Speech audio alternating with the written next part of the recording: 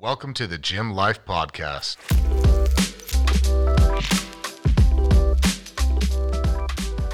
In this episode, Mikey and I sit down and talk about the roads to success, as well as some of the behind-the-scenes things that you may not be aware of from the gym brand.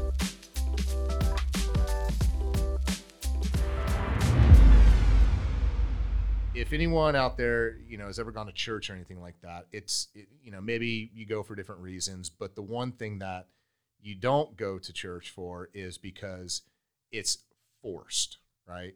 You go because you're trying to get, like anyone who's a faith-based person, they're called evangelists, right? It doesn't really matter what religion. It's just like, okay, and what does that mean? It means that you find value in getting some type of emotional or faith-based nourishment, right? You feel good about yourself because you're doing something that you think that you're unshaken. No one can change you from that mindset of having faith in a specific religion, right? So that's what evangelism essentially means, right? But how do you apply that same type of philosophy in your life? And what that means is that how are you yourself creating that to where you're a magnet for other people, right? You're a magnet for your family. Like, people know when they go to you that they have all their faith in you, that you're going to take care of things because you're doing the right thing, because you're a good person and all those things, right? And so we talked about that earlier, comes down to really doing the right thing. And how do you create that in business? And I think many of the Gym Army people who are the consumers of us, it's like they're unmoved on the brand, right? How does that happen? How do you get somebody who is a consumer of a supplement to consume so much about a brand that they post 10 times a day on our Facebook? How does that happen, right?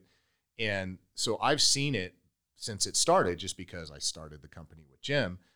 And so I just wanted to explain like what that means and how that is. And I think Mikey's, I'd like to hear from you in a second about what was the draw, because I think it helps not only just me explain it from my standpoint of how you create it, that being the goal, right? But how somebody who didn't start the brand, but's been with me for a long time, what is the draw that draws him here, right? And what is that? So I think that's, I'll kind of ask you, Mikey, like, what is that draw that kind of makes you run to work every day? Yeah, I mean, obviously it's the people. That's a big thing. It's when you come in and you're not only stoked to get the work done because you're going to do something that flexes your mind, because that, to me, that's the best thing in the world, being a student of the game, and constantly having the ability to where if you have a specific idea on how to make the business better, both between you, higher ups like, Bert Xiao, anyone that in the technical side of things, kind of where my world is right now, you guys are like, hey, if you got this idea and you want to go down this whole, as far as learning that skill and craft, you guys nourish it to the fullest. You say, yeah, that sounds badass, go for it. And with that has given me the flexibility to become skilled in the realms that I'm skilled in now. Because if you guys said, no, you can't do that, I can't let you spare a second besides cutting footage up in the beginning, I wouldn't have went so far on the web dev side. And the thing is that comfortability factor, that home thing where you can go to you and be like, hey, I got this idea. It might fail at first, and I might not know how to do it perfectly yet. But I know you'll figure it out, though. And I think that comfortability with everybody is that family thing that you're talking about, right? It's, you don't give a shit if you fail, but you're going to figure it out at the same time. And I think that is a massive point as to why I would never leave here, is because there's so much room to grow. Even if you don't see it today, 2 days later down the road, this thing hits, and you go, oh, I could probably carve out my own niche. You said 100%, go for it. That's your thing now. Right. How you do that in your life and how you do that in business is you have to have a founding principle, right, that everybody buys into. And, the football analogy is the same thing, right?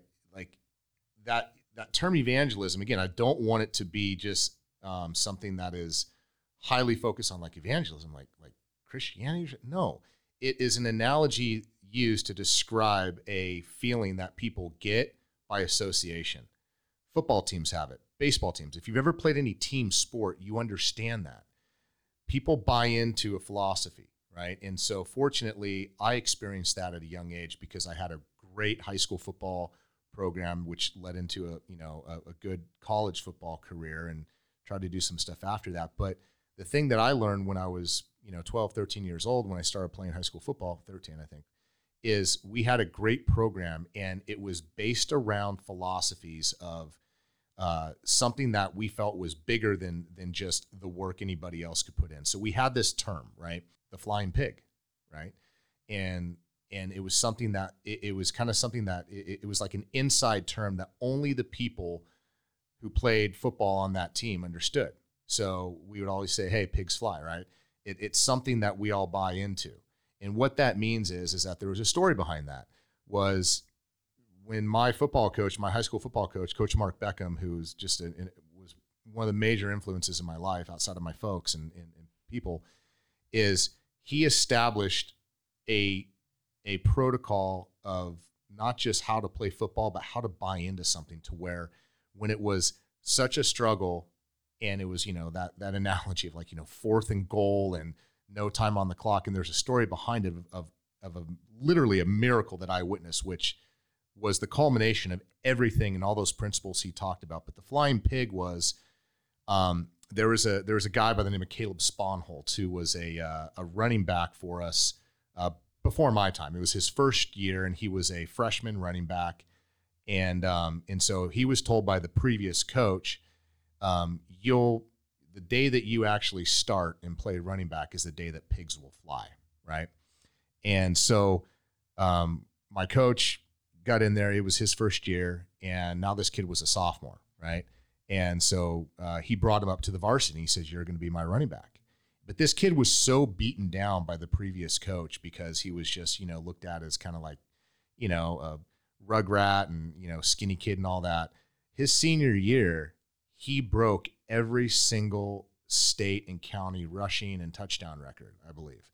And so that year, Caleb actually, he made like a pig and put wings on it.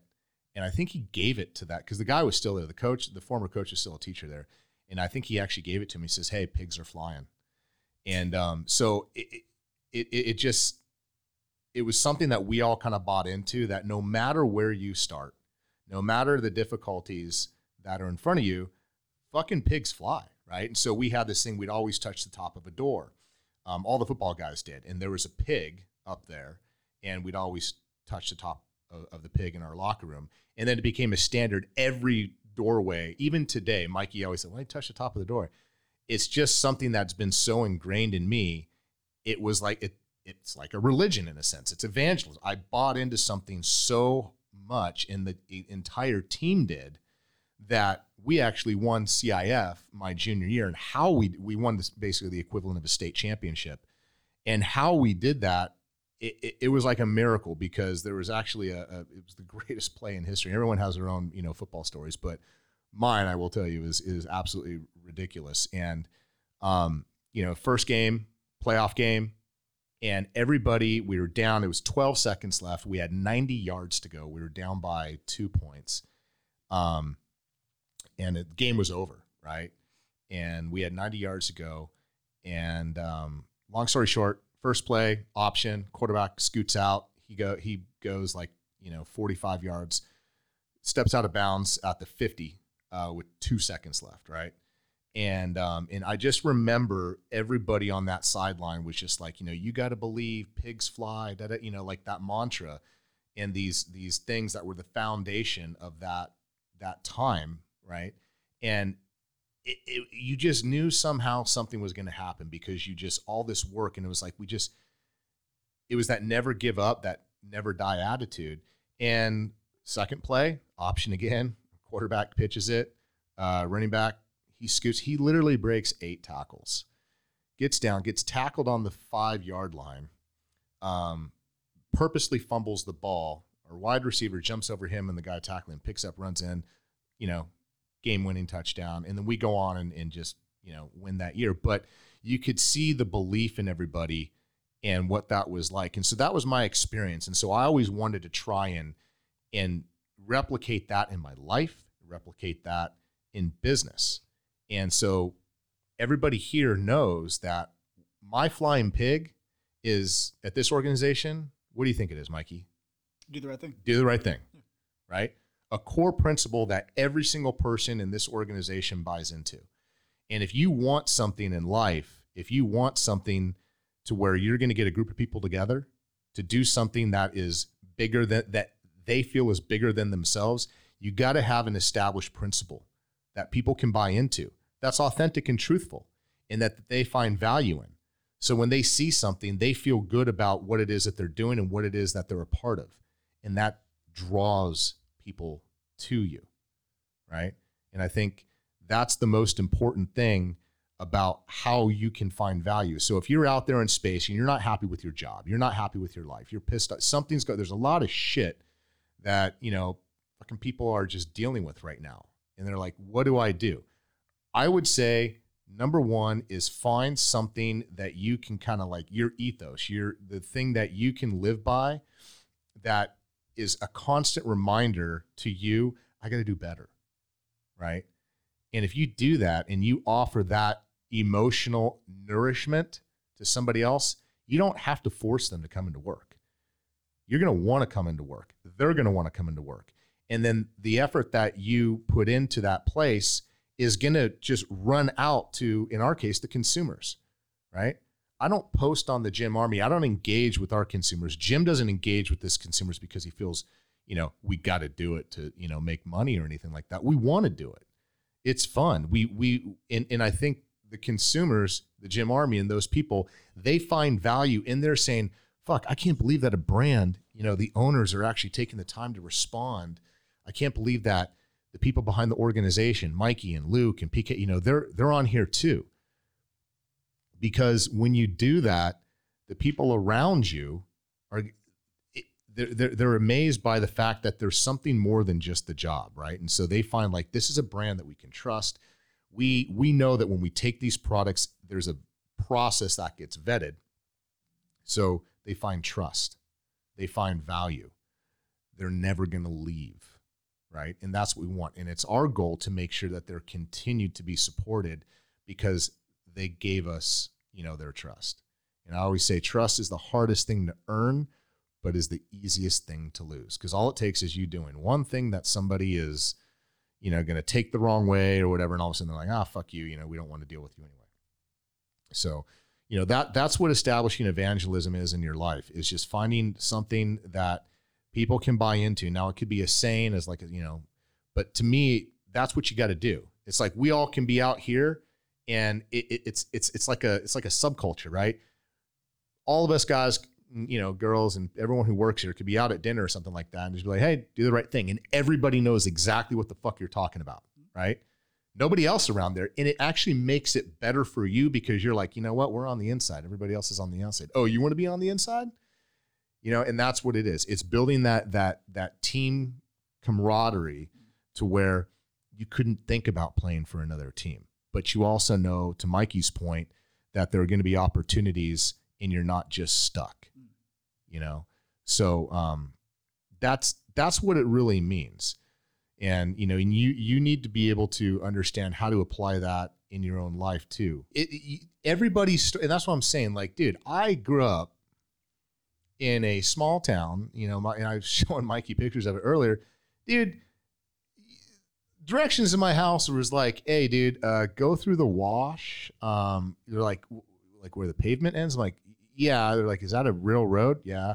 And then go up there, you turn right on the second Joshua tree, and then there's a rock. And dude, it's like no one gets a full deck to start with. Even if you have a lot based on, material and all that stuff. Like Vince Andrich, our chief brand officer, always says it best. He's like, dude, nobody has a full deck, right? No one just can check every box and say, I'm good. Everyone's got their own shit. And so that's the thing. It's like, but you got to make a decision for yourself. Am I going to be a victim or am I going to, be a leader? Am I going to be somebody who is going to be complaining about all the things that I don't have and, everyone else is getting in my way? I mean, dude, if a football team, and I use football because I play football. If a team just made excuses like, oh, we would have won if the other team, didn't hit as hard. We would have won if you know, they didn't run up the scoreboard. You know, we would have won if our guys were bigger. I mean, think about a coach talking to their team that way.